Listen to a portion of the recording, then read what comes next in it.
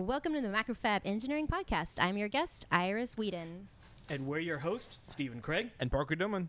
This is episode 100. Woo! Cheers!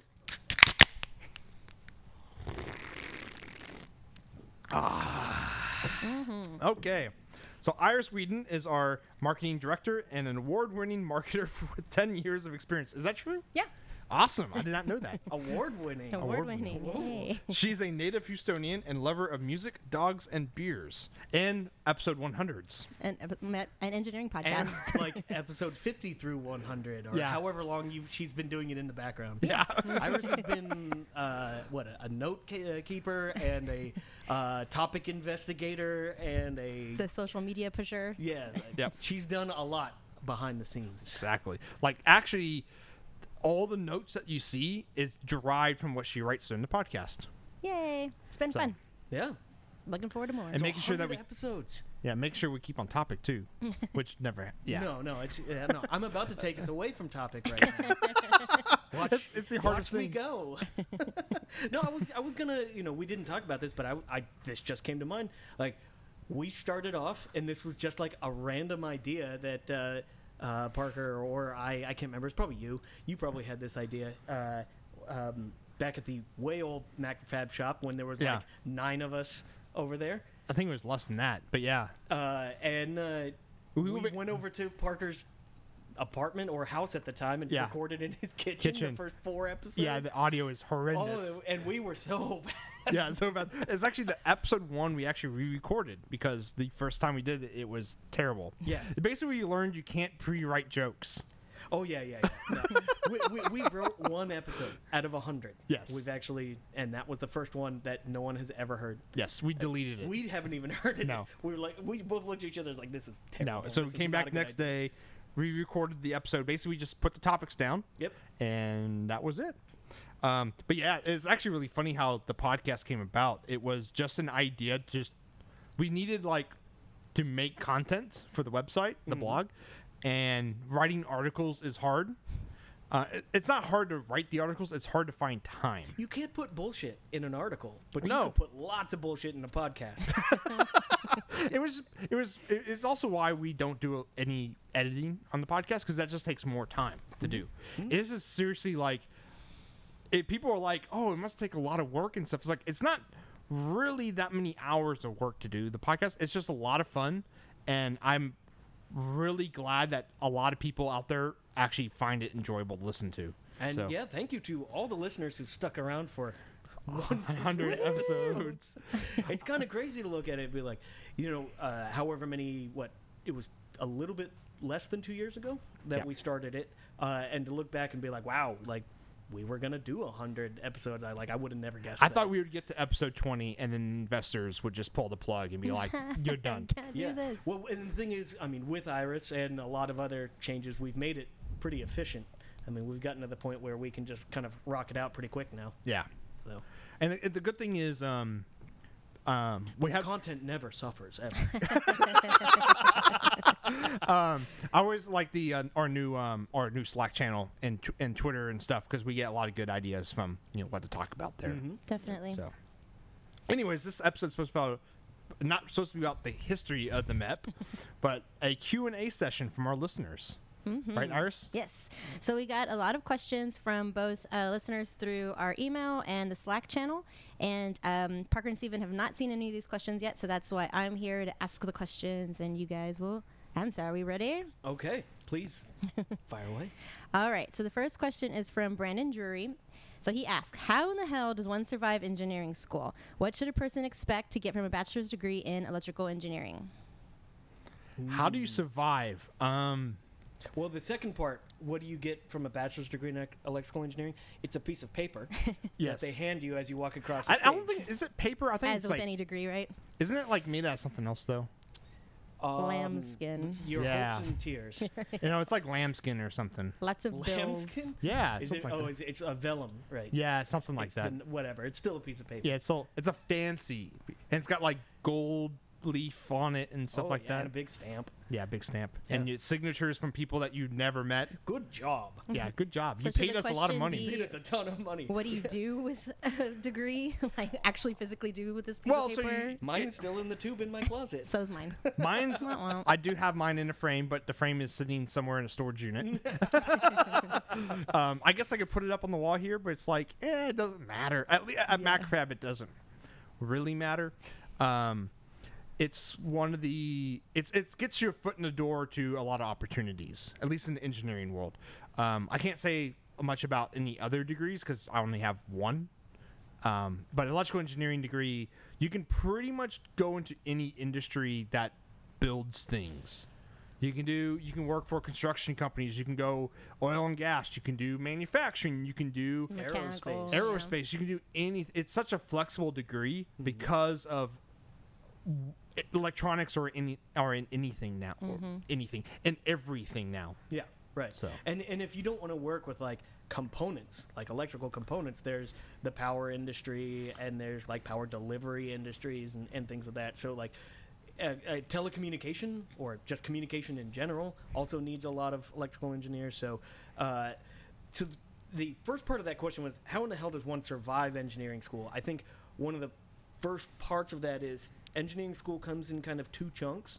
It comes in the beginning half, which really sucks, and then the second half, which doesn't suck as much. Yeah. But it still sucks. Which you guys talked about the beginning half in episode 99.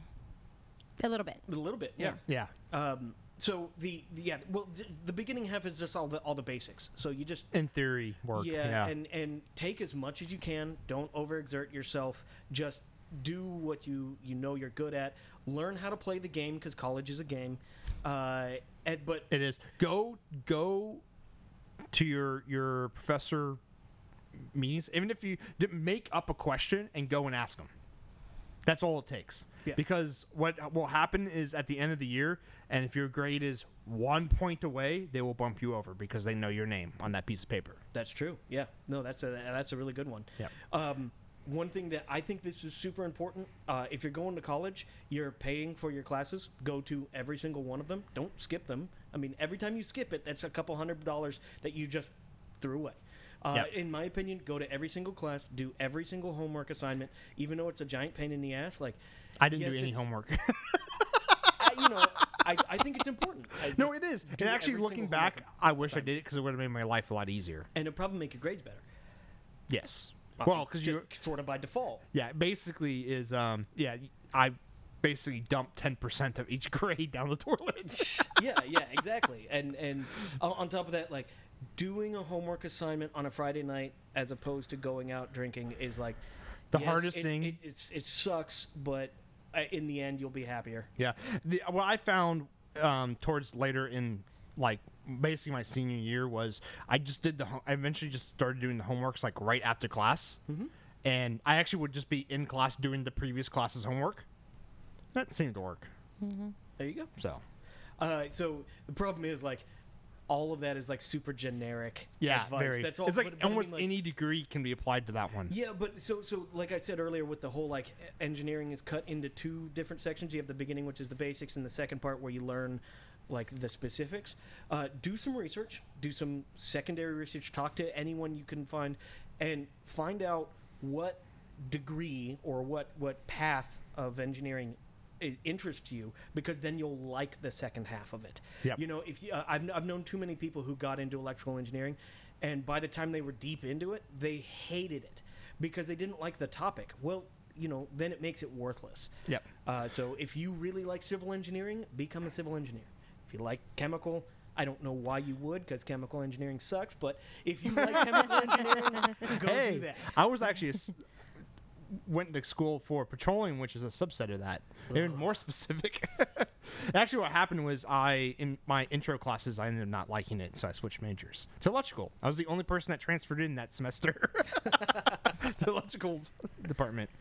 Yeah. So Cool. Yeah, so it's how you survive is you need to, at least how I made it was I had to make it like something I really enjoyed. Like started reading up on extra stuff doing it at home, soldering. Like I was the only person in most of my classes that knew how to solder.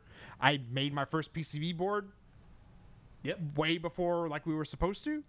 Like one of our final projects was we actually laid out boards, and I'm like, that's easy. So You know, that's a really good point.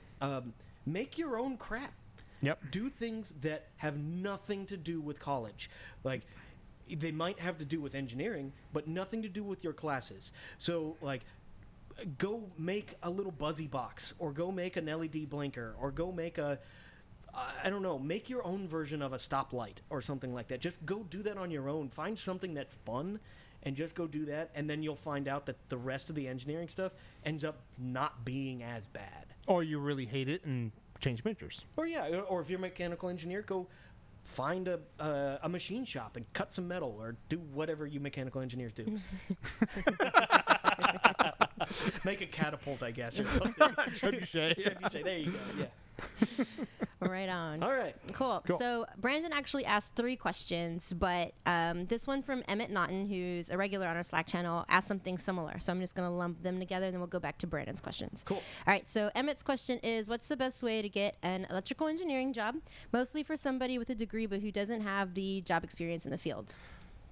So, how my first job was, I applied to I just looked for like electronics, because I applied to like TI and all these other places, and because I didn't do my homework, I had a really low GPA, like 2.7 something, like barely squeaked by to get a degree, and so like all the big guys, their HR departments don't care if you're under like 3.2 or whatever. So I started applying, and I know a lot of people harp on the industry, but oil and gas is always looking for people that actually work hard. And so I applied for a electronics and implementation, and was it I&E, instrumentation and electronics, which is basically field work, doing sensors, pulling wire, basically being a field electrician and hooking up stuff. It's not really hard work. It's just, I was in the middle of nowhere, Oklahoma, so it's kind of boring. But like, I got to work with radios. I got to climb towers and set up, looking at an SNR meter, figuring out where the antenna needs to be pointed, all that cool stuff, and learned a lot. Basically, I learned I didn't want to do that, so I went and just applied on a job board to.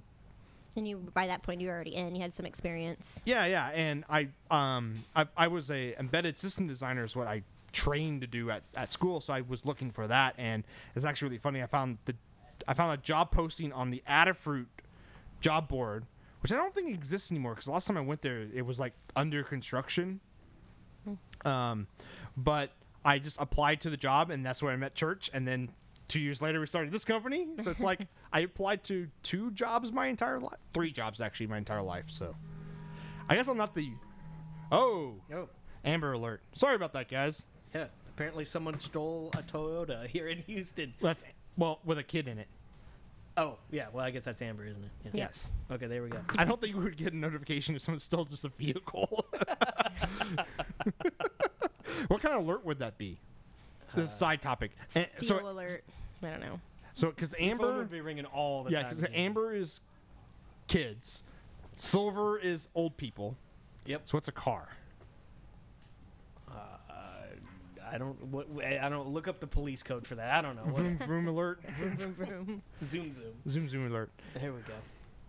Anyways, so yeah, I would say just anything that's related to electrical engineering. And don't be afraid of doing field work, because it's actually, you learn a lot from it. Oh yeah, and half the time, if you're a good solid engineer, Everyone else's phones is yeah, going off this now. alert's going crazy. No, if you're a solid engineer, there's likely a chance that I you think won't- most engineers are solids. pretty solid. You're not going to sit at a desk your entire life. You will eventually go to the field in one way or another. If you're supporting a product, or if you're designing a product, or if you're working in oil and gas but you work a desk job, they'll still probably send you to the plant at one point in time to see the product in its place. So, don't be afraid to do, like Parker said, to actually go out there and experience that. Now, I guess with this question here, it's sort of open-ended. What's the best way to get an electrical engineering job? I would say for somebody who's still a student, most colleges have a job board available Correct. in some way, and that's honestly the easiest way to apply. And one of the reasons is because when you're a student, most of the time you don't have anything that makes you unique. If you're an electrical engineer, chances are you've taken, or I should say everyone else has taken the exact same classes that you have, so your resume is not going to be amazing. Yeah, so that goes back to what you were talking about earlier, is do extra things. Well, yeah. And so that actually makes you different from every other student. Well, there's that, and the kind of what I'm getting at here is, since your resume is not necessarily going to be like super unique in terms of your experience, you can write one resume and shotgun that to a gazillion companies. And I know that sounds like you might sound desperate, but it makes it such that you get a lot of chances to get interviews. And interviews, I know it's goofy, everyone's heard this, but it's totally true. You're interviewing someone else as they're interviewing you. You Right. get to hear what that company is all about in that interview, and swear to God, like 90% of the time you're like, man, this sounds terrible, I don't want to do this, and you learn that in the interview. So And that's okay. yeah, that's totally okay. And actually, on top of that, a lot of colleges will allow you to continue to use that job searching function even after you've graduated. So utilize that. It's a really, really good tool. And I don't know how it is at other universities, but at UT, companies will come in and give presentations about their company and what they do and who they're looking for like interns and stuff. I never got a like electrical engineering internship. I got a petroleum engineering internship, and then when I switched to electrical engineering, I basically like my summers were spent in labs still, so I didn't work after that. But internships help a lot because it actually gives you some. It's basically another thing that makes your resume different from when you graduate, and that's the big thing, because everyone at your school that has a degree has taken electrical engineering 101, 102, 103, 202, etc., etc. Everyone's taking that stuff, so it's not like you're special in any way like that. I used to do hiring at career fairs, and when I would go to career fairs at A&M, where I graduated from, I'd have electrical engineering students give me their resumes. I'm using quotes on that resume, and they would put bullet points on this resume like, "Oh, I designed a headphone amplifier in whatever," and I looked at them and I was like, I did that exact same thing when I was at school. And so I was like, did you design this outside of class, or was this a class assignment? And they were like, well, it's a class assignment. And I was like, the thing is, I wasn't trying to beat up on the kids, but I was, it was one of those things where it's like, everyone else here has also had to design that exact same thing. That is a requirement. Tell me about what makes you special, because that bullet point doesn't make you special. Yeah. It doesn't make you unique. Now, if that student can write up on a whiteboard or chalkboard the schematic they used and how it worked, I'd be pretty impressed. So that would actually, that would be awesome. Or even if they came to the fair with their lab report, even showing me their lab report, hey, let's talk through this, let's walk through this. That would be unique. And that's another thing is job fairs. I wouldn't use them as getting jobs. I'd use them as just practicing, because you can do 8 interviews in that day. Yep. And use that to get used to talking to people, because I really hate talking to people I don't know. Even now, and I'm 30 years old, I hate I'll see someone's phone number and I'm like, I really don't want to call them. I'll just send an email. And just getting over that. The podcast has actually helped a lot getting over that fear. But interviews suck. I'm terrible at them. Oh, they're so not fun. And at the same time, career fairs, you walk into whatever building, at A&M it was the basketball stadium was at filled UT, with 200 companies. Look, okay, Raytheon, IBM, Lockheed Martin, they're going to have these booths that are the size of the whole stadium, these massive booths. Look, for 99% of the people who are in there, you have no chance of getting into that place. And I'm not trying to be pessimistic or mean, but okay, so take those 3 off unless it is your lifelong goal to work at Lockheed or whatever those I places would are. say still talk to them. Yeah, sure, talk Because to them, it's just experience of talking to people. And then actually, if Right. there's multiple people there, talk to them, go talk to other people, and come back to a different person and talk to them and see how that experience is different. Well, but the point I'm getting at here is there's so many companies there. Don't be afraid to go to the company that has a small booth, because they might have a position that's perfect for you. Yep. Go to as many companies as possible, and don't just walk by a booth. Just walk up to someone and be like, "What do you do? My name is this." Yeah. You know, like I've that's- never heard of you before. Yeah. What do you do? Yeah, it's strike you up that way. Because that's the thing is they teach, at least they taught us, like, you should research the companies that you want to talk to. And, like, I didn't. That's homework. I didn't do that. Yeah. So, and that thing is, like, I got more FaceTime with, because they were talking and I was interviewing them on what their company did. And Yep. why, it's like, why should I work for you? Maybe you shouldn't phrase it that way, Oh, God, but no. that's what you should try to figure God, out. no, like, that's a no-go pile Yeah. immediately. That's actually like, that's pretty, don't do that. Don't do but you should phrase, like, if you don't know about the company, you should figure out why you would want to work for them. Sure, yeah. Yeah. And you know, the thing is, those guys are going to be standing there on their feet in whatever stuffy clothing for 8 hours. You know, they really don't want to waste time. You know, they be conscious or conscientious that they're, you know, taking a full day to go. They had to get there early and set up. They had to, you know, be very kind and gracious that they're there. And yeah, don't be an ass. Just don't do that. That's a good way to go in the no pile real fast. No pile. Yeah. Cool. Cool. I think we're done with that Yep, question. Yeah. good answer. All right, so here's Brandon's other 2 questions. What is the dumbest/smartest thing a person can do with shift registers? So I'm going to guess these shift registers are like 74HC595s. Probably. The dumbest thing I've ever so I think we should phrase this question: the dumbest thing we've used them for, or smartest thing, and then what's the dumbest smartest thing we can think of to use them. Okay. So the dumbest thing I've ever used them for was designing pinball hardware, because why would you ever do that? Oh yeah, to shift in Why like would everyone- tons and tons of bits? Yeah, and for switches and stuff, it's Well, like you had 595 controlling all the lights in a pinball machine, right? yes, Yeah. yeah. So like, Actually, it's not using a 595 directly, but like the first dot matrix display I designed for our pinball machines, I basically simulated like 1,000 74 HC 595s in an FPGA, and it used the same logic: shift, clock, latch, and you latch like 4,096 bits or something like that. That's the dumbest thing I've ever used a shift register for. hey, just It worked. If it makes you feel any better, I had the chance earlier this year to speak with a couple engineers from a very well-known synthesizer company and about their designs in one of their keyboards, and for all of the lights in there, all the LEDs in their keyboard, they use shift registers doing that exact same thing. So they just pipeline out a gobs of bits and then hit latch and Let it it does go. what it needs to do. So that is a solution. It's fast enough to do 30 FPS on a dot matrix display. So And those chips are cheap. Yep. And you can get them even cheaper. Yep. So what about you, Steven? What's the dumbest thing? The dumbest thing I've ever done with a shift register? He's an analog guy.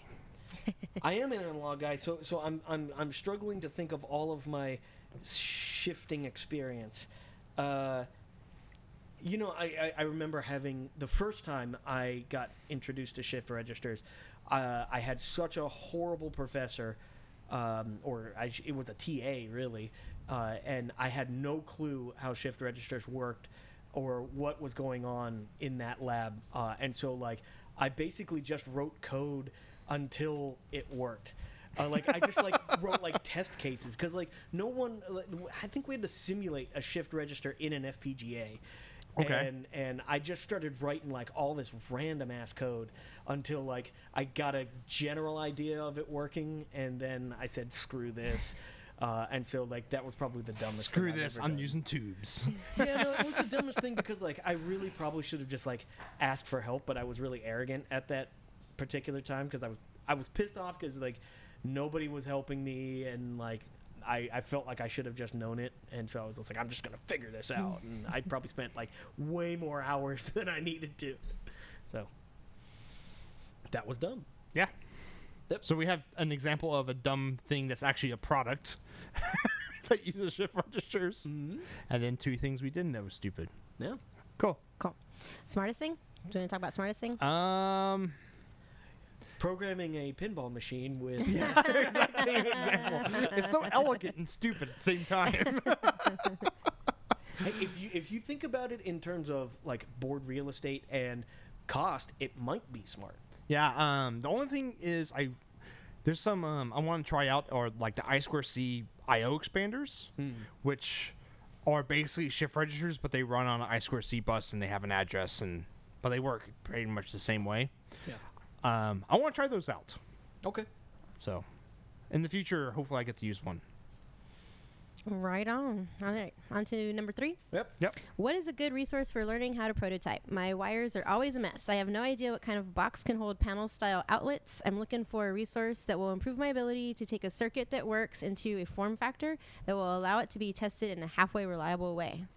Ooh. That is solid. It's a There's some, spicy question. yeah, there's some meat in that one. Because I was about to say what's a good resource for learning how to prototype? A breadboard. A breadboard. But then he was like, my wires are all a mess. I was like, okay, well, not a breadboard then. So, no, a breadboard, and then get the solid wire jumpers that have the 90 degrees built into them.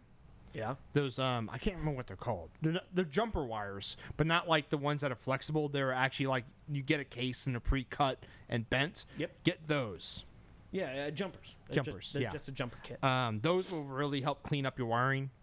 And, yeah.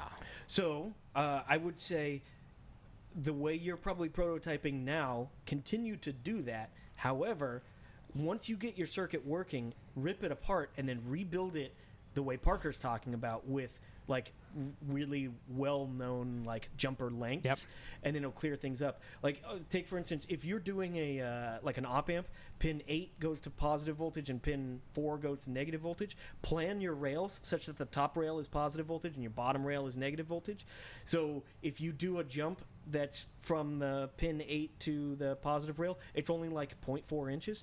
Put a little 0.4 inch like solid bend jumper there, and you know, plan like that. Think of like, where are my parts going to go, as opposed to just like, well, I'll slap this here and slap this here, and then my circuit doesn't work. You know, Yeah. like, that's usually a really good way to make sure it doesn't work. So planning a little bit ahead of time, and I don't mean like don't plan your whole breadboard ahead of time. Plan like one step ahead. Yeah.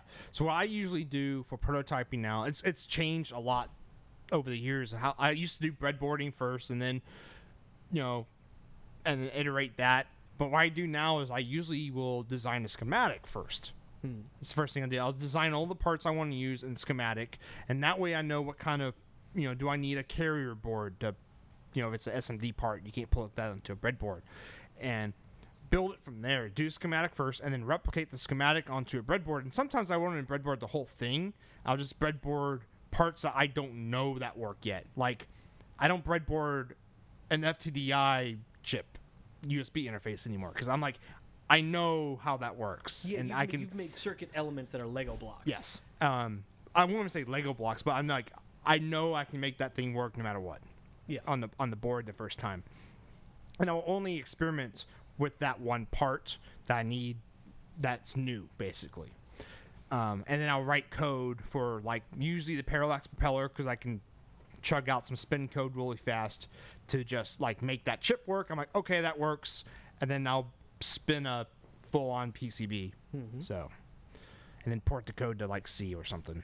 Depends on what microcontroller you're using. Cool. Yeah. So the next part of that is box that can hold panel-style outlets. So finding enclosures is, like, the hardest thing. For electrical engineering. Yeah. It's just finding the right one, because at least how I think of stuff is like, I already know what I want it to look like, Yeah. and how I want to use it. I'm like, I need a box that's cheap and off the shelf that does that, and there's never one. No, never. 3D printer. Okay, So here's two names that I can give, or three names that are inexpensive, in quotes, and they usually have something that will work. You have Bud Industries, BUD. I love You that have, name. Hammond, and then you have Takachi. Takachi. Yeah, that's it. So if you want like a really nice plastic case that has like rubber overmolding and it's Silkscreen? like silkscreen, Takachi. If you want a extruded aluminum box that comes in incredibly standard sizes, go with Hammond. And if you want like old school like 60s era test equipment looking thing, go with Bud. Yeah, that's a good way to do it. Or listen to episode 99 and listen to how we talk about using PCBs for enclosures and stuff. That's true. Yeah, that works really well. Yeah. So, and it works with our wheelhouse as electrical engineers and EDA tools. So, Right, and then part of that question says panel style outlets. When you say outlets, hopefully you're not saying like wall outlet, like the mains voltage. For something like that, you need a box that's like dedicated for that kind of thing. Because even though like as an electrical engineer, you have an idea of what the angry pixies are doing inside the wires, like. You still need to like at least pretend like we know what we're doing with them, And because they will hurt. try to follow UL and electrical standards and stuff like that. Don't put a mains outlet in anything that can explode or burn. So don't make a wooden box with a mains outlet on it. When it comes to like My first power supply I ever designed, was in a wooden box. it was in a wooden box. Yeah. And 120 went in, and then into a transformer I pulled out of an old radio, and then into a LM317 with There a you go. potentiometer on the front. But yeah, wooden box. Well, hey, remember earlier this year I did 5,500 watts into a USPS cardboard box. That was like slightly moldy. yeah, exactly. So I'm not saying that like we're not hypocritical here, but when it comes to dealing with mains voltage, Home Depot has like 4 aisles that are dedicated to doing that properly. So research that and figure that out. Cool. Yeah, I think we're good there. All right. So, next question from Stephen Newberry.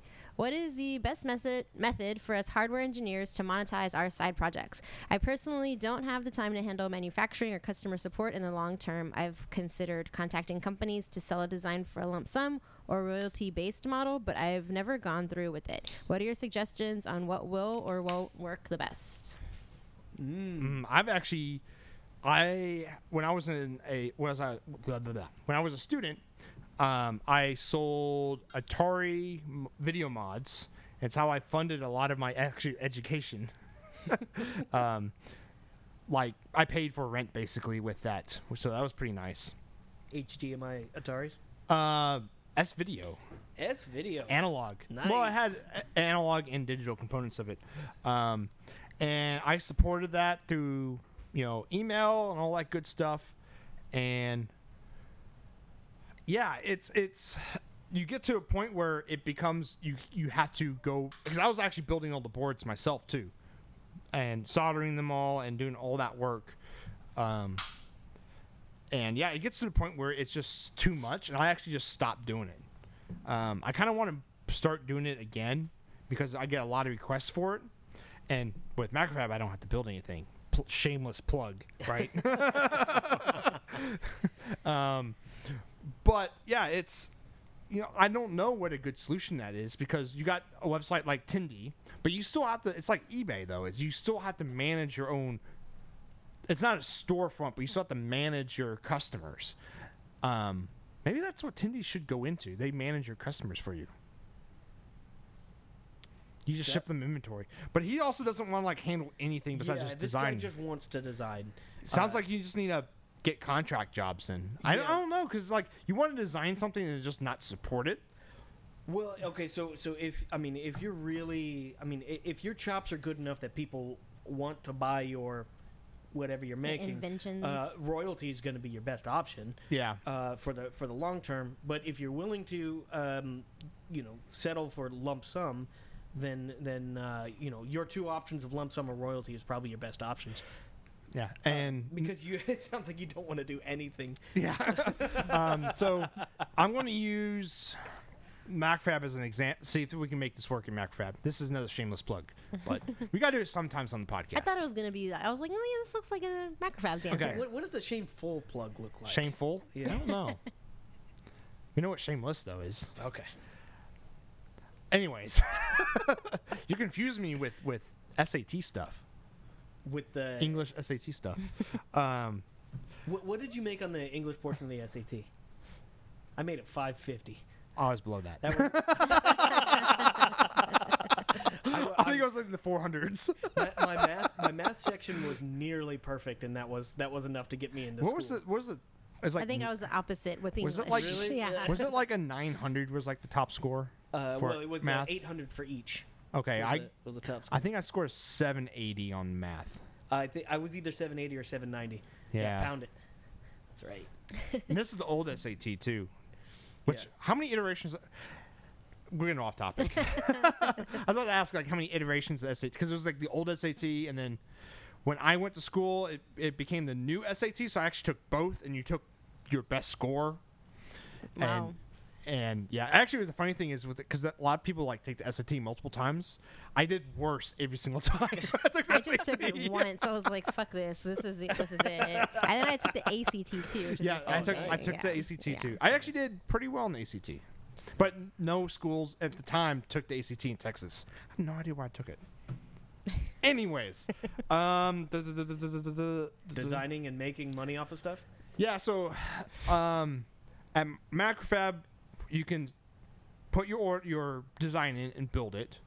Macrofab will handle all the operation side, and all you have to do is give them a customer list. So you still have to manage your storefront, and then you have to manage your support. Inventory.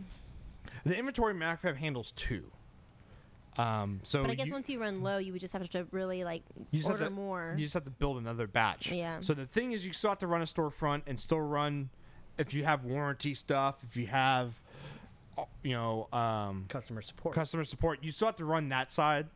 I don't know of anyone that just does that side. Like, will run your customer support.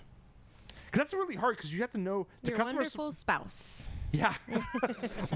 Because your customer support needs to know your product. Yeah. That's really hard to do support for products. So you might not be able to get away. This is the thing. It's like I could make so much money if it wasn't for those pesky customers. That's like every engineer's dream. Don't ever let me talk to anyone. Let me sell my design, never support it, and make a ton of money. Like, Yeah. that would be an engineer's dream, but unfortunately, it doesn't work that way. Because people. Unless you're Elon Musk. Because Well, he has enough money to pay other people to worry about that stuff. that's right. Yeah. Yeah. He can make electric semi trucks. Yeah. Electric anything. Yeah. Okay. Yeah, good. I don't think we have a really good answer for that No, one. I don't think anyone has a good answer No. for that one. Sorry. So sorry, I've Stephen, at personally done Newberry. the royalty method, and that has worked for me in Yeah. the past. I've done the royalty method too, and that works pretty well. The funny thing is, the pinball boards. Yeah. I get a royalty, and we also manufacture this here, so it's kind of weird. Conflict of interest, just a little Just bit. a little bit. Just a little bit. Yeah, I did farm out the price.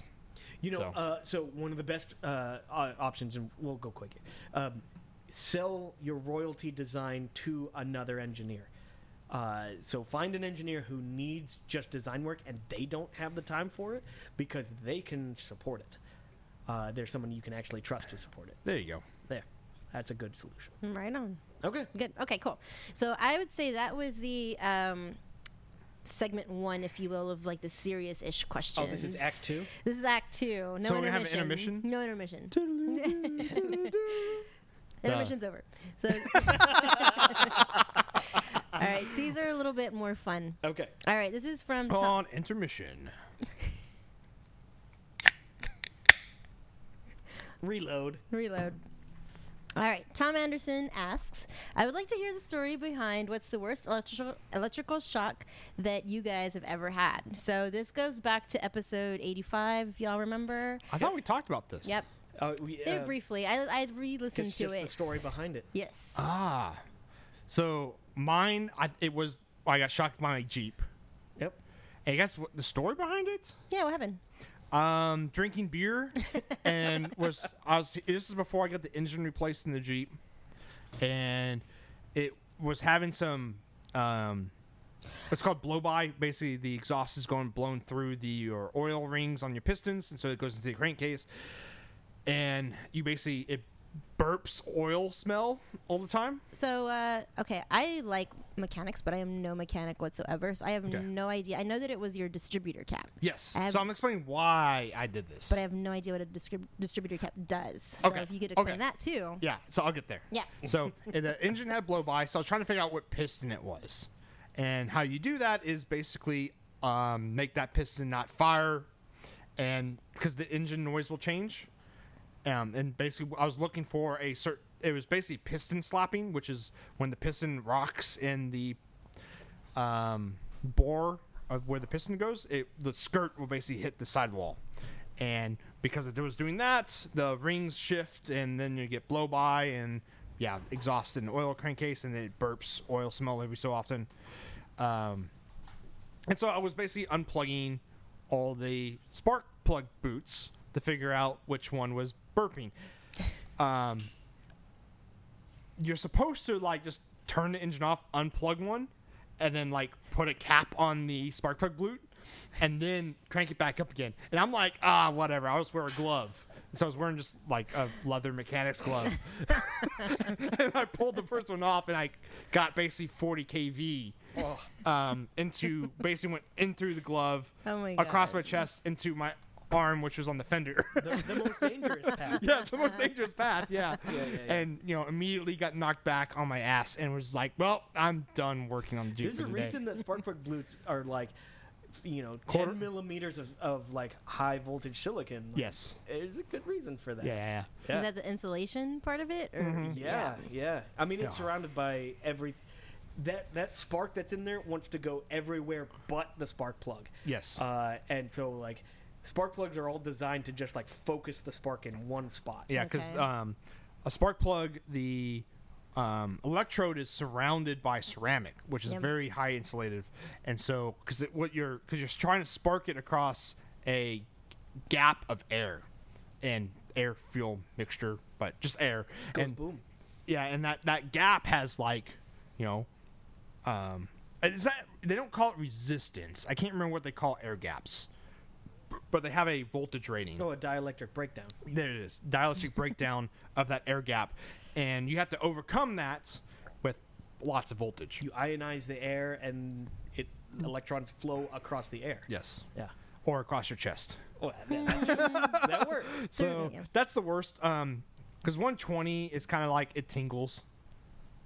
I actually shocked my friend before with 120. An accident? Yeah, by accident. So this is back in high school. I was in tech theater, and we built fog machines. What's tech theater? Technical theater. So you were doing all the sets and props for the theater class. But the technical stuff, or It's you got the theater nerds, Yeah. and then you have the ultimate nerds behind the So scenes. we were and that's building. Parker. So we built everything and did all electrical work, and we would run the sets. So Right we on. were the people that were in black and moving stuff around, and so we were building. Can you see Parker running around in black Stage. spandex in the back of the stage? No, we just wore black jeans and black operating a long shirt. Muppet, Oh, also, yeah. No, we had just black shirt and gloves and mask on and Sure. stuff. So, and you always had to tell your parents which one you were because everyone just wears black in the back. It's just Don't you know me? yeah. Yeah. So if you saw the Beauty and the Beast in 2004 at Stratford High School in Houston, I was the person at the very beginning that pushed the fountain out. You know, I'd I be would not shocked be if it surprised if we get someone writing and be like, I remember that it was the best time of my life. So yeah, I had because the fountain was when the curtain came up. was magical. Yeah. The fountain because the curtain came up and the fountain had to come forward because it was more front centered, and so I had to just push it 5 feet and then scurry off to the side before the actors came on. That was the most I've ever was in front of people. So in did high that school. fountain shock you, buddy? No, so we were Okay, making yeah, thank you. I can't remember what show we were doing, but we had to build fog machines, and these were we needed a lot of fog. And so we had 55-gallon metal drums that we put water in, and then we built a basket that had dry ice in it, and that dunked into the water that was in the barrel.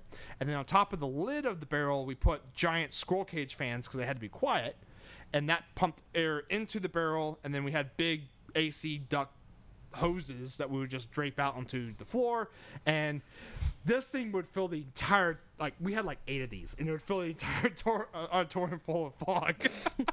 And so we were fixing one of them because basically someone ripped the cord off of it, and so we're fixing it, and my friend goes, plug it in, see if it works, and he's holding it. And I plugged it in, and he grounded it out by his body. And so he's just like, and he's just like, and like, I turn around, look at him, I'm like, and then unplugged it. It was like he was watching me, and there was like no quickness to my movement. Oh, that's fantastic. Yeah, so that's the other one. That wasn't I'm me. glad you haven't shocked me.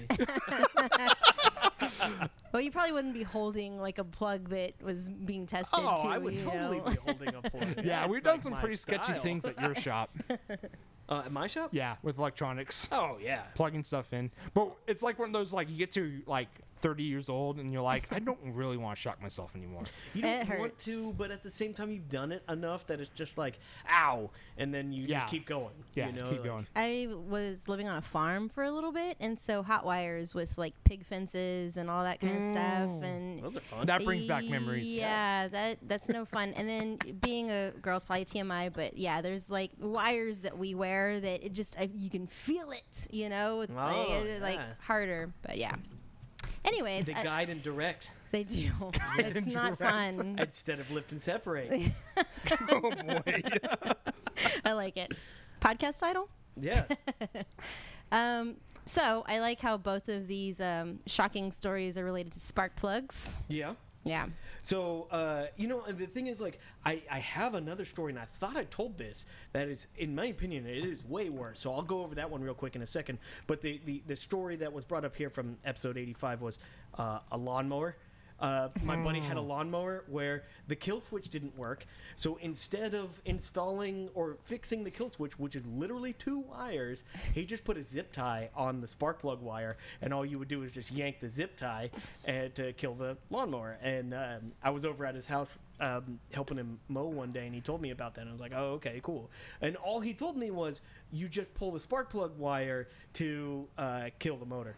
And so, like, I get done mowing his entire lawn, and I just grab the wire and give it a yank, and it made a noise. Like, it was like enough. And this is just a small, like, lawnmower. Yeah. It was enough to 2 just horsepower knock me motor. on my ass, Yeah. you know? Did you fly? No, I mean, like, I have before Yeah. from getting shocked. From a cow fence once, actually. I was climbing over a fence, and the very top wire was Oh, you electrified. got Jurassic Parked. I got Jurassic Park. Oh, no. Flew off onto my back. And, Oh, my and the funny thing God. was, I know this is going to sound super weird, but it actually kind of felt good. Like, I got shocked and I was like, whoa, what was that? Like, your whole body feels alive. That's you Steven's know? fetish. Yeah, getting shocked. Yeah, weird like that. But yeah, no, so You come over to his house, and there's just like there's jumper cables. Like all the other apartments are dim. Yeah. So yeah, no, the lawnmower, it's still like, any engine needs a huge spark, and any spark needs to be massive to cross that little spark gap. Yeah, 20 So- kV or up. Right, Even yeah. small So ones. like a Jeep or a lawnmower, it's still a big spark, and current will kill you. Voltage hurts. Yes. So like, I've been hit by low voltage before, and it's just like it's not that bad. But I've been hit by, I have actually hit 500 volts once, and that was not fun. That one is just like, I'm going home. What was I'm that? gonna take a nap. Oh, there was a tube amp. I got hit by a tube amp once in Really? my elbow, actually. Oh yeah, the funny bone. Huh? But okay, so the worst shock I ever got, I swear I talked about this on the episode, but regardless, if I hadn't, I was working a job years and years and years ago, and I did something completely stupid I should have never done. I'd actually brought in my own soldering iron, and I bought this soldering iron. It was like a Chinese piece of crap, and the soldering iron was not grounded. The 2-pronger. It was a 2-pronger, and I wasn't thinking, and like I had like 15 things in my left hand, and I had the soldering iron and like 4 other things in my right hand, and I didn't have anywhere to put the solder, so I took a chunk of solder and I held it in my teeth, and I pushed it into the PCB with my head, and I got mains voltage into my front teeth. Is that why your tooth is chipped? Oh, Boom! yeah. I mean, that was to get mains voltage into your skull through your teeth is about the worst pain ever. Like I do not know, and I will never know what pregnancy feels like. But I guarantee you this is worse. I guarantee you, like, it cannot be worse than this. Oh my That was so God. bad. And like my coworkers watched me do it. That was the worst part. They watched me and they're just like, "Good God, you are stupid." I did watch my friend. He was plugging in some speakers, and he put, fortunately not 120V, but it was he put the barrel jack in his mouth to hold it for some reason, and then plugged the transformer in, and so it sent 15-volt AC into his mouth. It was the same thing. I just watched him do it. I'm like, Well, I mean, Darwin finds a way. oh yeah. So- yeah. Man, it's kind of just like I'm glad that I'm hearing these stories because like I'm starting to mess around with being a homeowner, like doing my own electrical stuff, and I'm assuming that like spark plugs have the ceramic because it's safe, and so like Yeah. I can touch a spark plug maybe or whatever, but no, Not while it's running, at least. not while it's running. You can't see it, but it hurts like hell. Yeah, that's true. There's actually a good story. We're gonna keep riding this gravy train on shocking stuff. Gravy So on Saturday night, I was in my garage. I was like, drinking a lot of whiskey and smoking a cigar. Cause I was like looking at my Jeep, like admiring all the work I did over the weekend. Like, fancy. And like I had Fine to, looking Jeep. and see? so I'm like, yeah, it looks good. Like, it's a project. So I'm like admiring it. I'm listening to the radio, and I'm looking over on the wall, and I'm looking at my welder socket, and I installed it upside down with the ground. It's a 3-prong, 240, 50 amp. Oh, so the cord The ground exits plug the wall and then goes up. up. Yeah, That's annoying. Because I had the ground plug going on the bottom, which is like a normal 120-volt socket would be like. But for these, it's the exact opposite. So I'm like, I should fix that. And this is like 4 whiskeys in.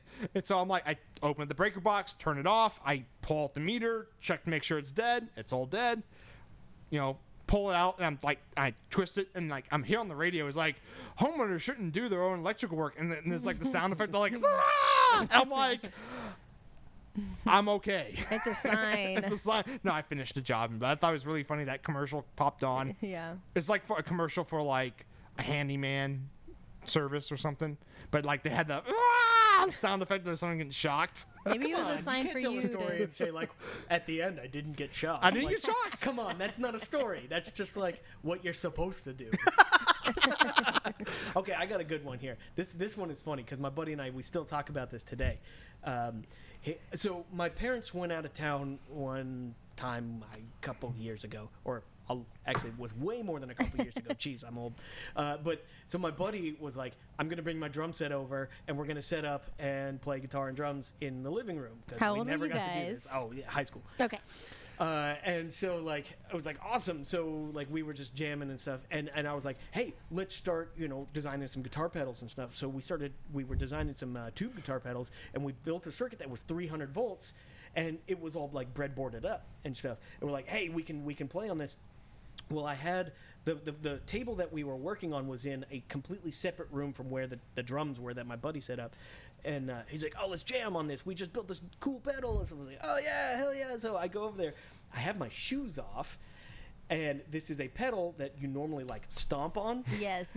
And I had... With I had, enclosed- that it was get this, like, I enclosed. had the switch for it, which is not a high voltage, just your guitar signal going Yeah, through. yeah, yeah. I had the switch on, like, long pigtail wires that were hanging off of it. Well... So, like, he gets on the drum, starts going, and we start jamming and stuff. And I go to, like, turn this new pedal on because it's going to make us sound amazing. And somehow I slipped, and my toe hits the 300 volts on this breadboard. And the thing was, like, I did not feel the shock in my toe. I felt it in the back of my head. Like when your spinal cord hits your skull. Like I felt it there, and I turned around because I thought my friend punched me in the back of the head. And I was legitimately mad. I started yelling at him. He's like, "What the hell's wrong with you, dude?" And he's yelling from the other room. And then I realized that he didn't punch me. I just shocked punched myself yourself. in my toe with 300 volts. Wow, looking back, I've done a lot of dumb shit. when you slowly like start thinking about it, it's like it builds up. Yeah. Yeah, all the stupid stuff you do just builds up. No, that same friend has totally shocked me before doing stuff. So it's like, it is what it is. Yeah. So, There you go. I think we're done with that. We could probably keep going for We hours probably on could, this. but Like yeah. Steven's Yeah, probably yeah, got like yeah. 8 more. Yeah, probably. but Oh, on the back I'm the it dumbest says one to have yeah. that. On the back it says Steven Lawnmower Parker distribution cap. Yeah. Yeah, and if we because just talked about those two, this would have been like a 1-minute segment. Yeah, but we had to go into it. I like it. Yeah. Alrighty, so we've got our friends from Ann Not XOR have asked us some questions. Do not read ahead, sir. I think they made some cool badges at one point in time. Right? Yeah. Those guys, right? Yeah, In fact, I think we actually have some of those badges lying around. Yep. Here. Cool. we do. All right, what Yep. questions do they have for us? All right, so Hiron asks, what is the difference between a duck? Okay. Wait. Difference between a duck and Duck. what else? You see, the problem with Hiram is that he thinks that we're funny and that we can come up with stuff on the spot for this. We're not stand-up comedians. No, we're not stand up, and so I'm gonna put this on him, as in like he made the mistake here, not us, that we can't answer this question properly. Well, this is a 2-part question, if you will. So Okay, the yes. So, this- but what is a? Wait, what's the for it. question again? what's the difference between a duck? Compiler error must need another argument. What was it? Does not compute. What was the Celebrity Jeopardy thing? The difference between a sick duck and your sick mothers. I don't. I don't. See, like this is just not going to go well. This Yeah. is whatever. That was Sean Connery on Celebrity Jeopardy. Sean Connery. Sean Connery. Yeah. Those are the best Celebrity Jeopardy episodes. Yeah. Yeah. I have to And watch it. I like Celebrity Jeopardy. All right. Well, so second part of this question. Okay. All right. All of a sudden, one of the following 2 things no longer exists: craft beer or lead alloy solder. Which do you pick, Parker? Oh. Because I'm doing a lot more SMT work and it involves paste and stuff, lead solder. You get rid of craft beer? No, lead solder can go away. Oh, that's okay. Craft beer is more important. Because that also means you can't brew. So, That doesn't. No. Craft beer No, is if you- not home brewing. so there's a difference there then. If that's true, then I would get rid of craft beer because I can just brew my own craft beer. That was going to be my answer because get Oh, I rid of stole your craft brew thunder. because that's other people's brew, not mine. I sold your spark plug shock. That's right. What if give me it's my all own home brew craft and my beer? lead solder. Yeah. What if it's all craft beer? What if it's all craft? So really, this question because Would you I'm, get rid I'm of- the one on this podcast that always advocates for lead solder. So Yeah. this question sounds like trying to get me to slip up and say I'm Yeah. not going to get rid of lead So solder. if- I'm going to brew illegally in my basement that I will build in Houston with lead solder. with lead solder. That's right. Yeah. That way- and I will subvert this question because I will have both homebrew and lead solder. Because with the lead solder walls, the federal government can't read your mind. That's right. And I will not have lead poisoning. Maybe not. Gets in your beer. Okay, but in all honesty, if I absolute gun to the head, if I had to get rid of one of them, I'd get rid of my lead solder because you can still make stuff with lead-free solder, and so getting rid of lead solder would mean you'd still have both things. Yep. So, There you go. Cool. okay. Right on. All right. Next question from Zappa. Oh, I'm rereading his questions, Hey. and that's supposed to be a joke. Hey. Do not cheat. It's written my hand. That's cheating. Cheating. Please, Iris. All right. Zap from N Not XOR says, would you rather assemble 1,000 duck-sized horse PCBs or 1 horse-sized duck PCB? 1,000 duck size because that fits in the pick and place. Though Steven's an artist too, though so a- like you've made large things. Well, like no, the thing is, I'm really considering the horse-sized duck PCB because, like, assembling 1,000 duck-sized horse PCBs is just going to get you like the award for assembling 1,000 duck-sized, horse PCBs. But being the one guy who's like quirky enough to make the horse-sized PCB is like, I would rather have that. Okay, so the next Yeah, whoever makes a duck-sized PCB and runs it through our pick place, and they'll make it on the Red Hot PCB for sure. Twitter post. Yeah. But do they have to make 1,000 of them? Yes. Well, like with That ain't the, happening. the horse-sized one, like, I mean, panels are only 16 by 16. right. Yeah. So you gotta find a way to like stick a bunch of panels together. Panelize a horse. Yeah. I'm sure that somewhere out there's some like magical PCB fab house that will actually make you a horse-sized PCB. There's some like military application where they need like a 16-foot by 16-foot PCB. That's crazy. Yeah, I'm sure there's got to be something like that. And NASA has used it one time, and they paid $50 million for all the machines, and they used it once. All the To tooling. place one IC on it. Actually, that was funny. Our PCB, or not PCB, it's our manufacturing. What is it? The guy who runs up the floor here. I don't remember what his exact title is. He was telling Chris me. Colbert. Well, that's his name, but not his title. Well, just say his name. And then people can go look on the He's macfab.com/about the us operations page. director and or see his- something like that. Whatever. Regardless, he was telling me when he was back in like PCB school, he was learning on the Micronic My9 devices, and apparently they had a device that NASA was using, and it's this large IC that has like a gazillion pins on it, and they were using this My9 to place this part. And the guy who was demonstrating it was the guy who was actually going to place this part on the actual NASA board. And so he fires up the My9 and he shows everyone like how to like program it and everything like that. First thing he does is he picks up this chip, drives it over to the board, rams it into the wrong spot on the board, and bends like a ton of pins on it. Oh no. And this chip is $200,000. Oh my God. And it, like in front of the entire class, just completely destroys the chip. Why wouldn't you just use a dummy chip? I don't know. For some reason, they were using like the chip, and NASA bought this entire pick and place machine to put one PCB in it, Wow. and to put one IC on it. And the very first one they do, their operator just wrecks the entire Oh my chip. God. I think that shows also the inefficiency of government and agencies to do that. Possibly. Needless to say, that guy didn't teach anymore. Oh man! If You're done here. Yeah, one. I guess it's probably a custom ASIC, It's and so that chip probably only costs a couple bucks. But like all the tooling that went into designing that chip was that. Oh yeah, and the salaries and all the other crap. Yeah, But I mean, yeah. $200,000 for a single chip, and the guy ruined it. Bent all the leads. I feel terrible. What did that thing do? For that but that dude. was probably a while back too, right? That's So- still. I mean, if you're yeah. building that, what's the thing is if you build one chip, it's like $10 million. If you build 2,000 chips, it's $10 million. Well, yeah. The saying that my boss used to tell me all the time, it was like, yeah, one chip is 100,000, 100,000 chips is 100,000. Yeah. So You just got because the how chips are made, they're built on wafers, and they have a certain size. So like a wafer can have like 10,000 chips on it.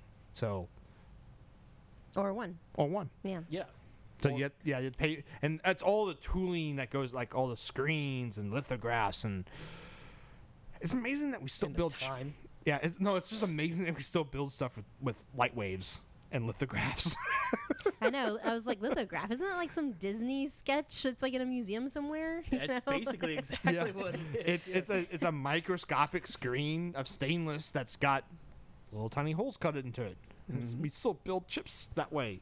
It's That's crazy. primarily the way that we build chips. Yeah, it's just crazy to think about that way. That technology, it's improved over time, but it's relatively like if you showed the engineers in the '60s that technology, they're like, you just got better at machining or building the tooling. That's all it was. Is the tooling has gotten better, but the technology is still this.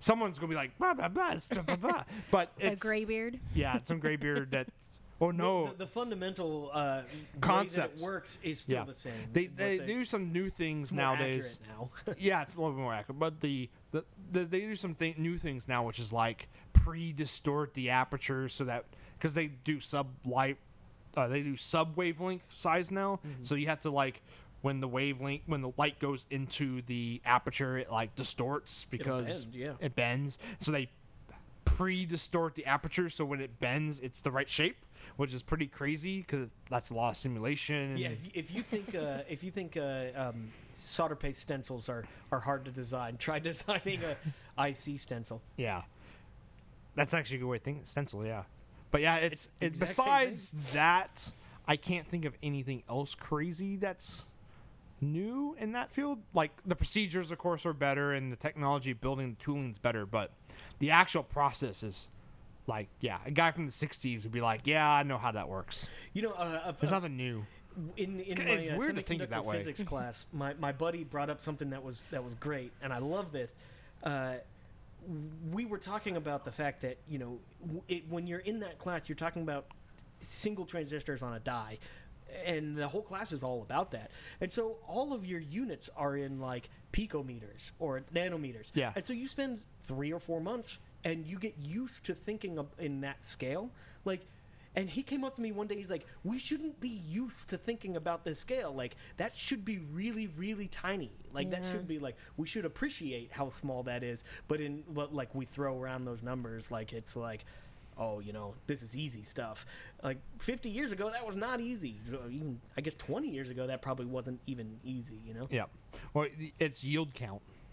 Well, I guess Yeah. I mean, you got that big wafer you were talking about, and you get 40% 80% of it. Yeah. If you're lucky. On a mature product. Yeah. Right on. Crazy. So, I think that's going to wrap up the Q&A session, right? There's no more questions? Nope, no more questions. No secret questions? Those are good questions. No secret questions. Oh. Maybe Iris next wants time. it to be over. Yeah. No, it was fun. I liked So, it. you want to sign us out? Sure thing. That was the Macrofab Engineering Podcast. I was your guest, Iris Whedon. And we're your hosts, Parker Dillman. And Stephen Craig. And so, for one more, episode 100, guys. We made it. Cheers. We did something. Cheers, y'all. Take it easy. We should harmonize that.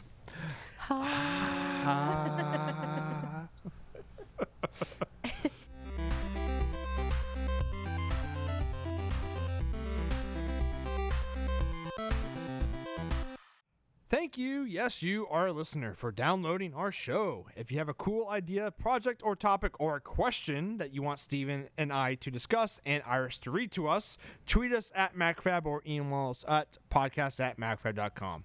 Also, check out our Slack channel. We have a lot of people that ask questions on our Slack channel.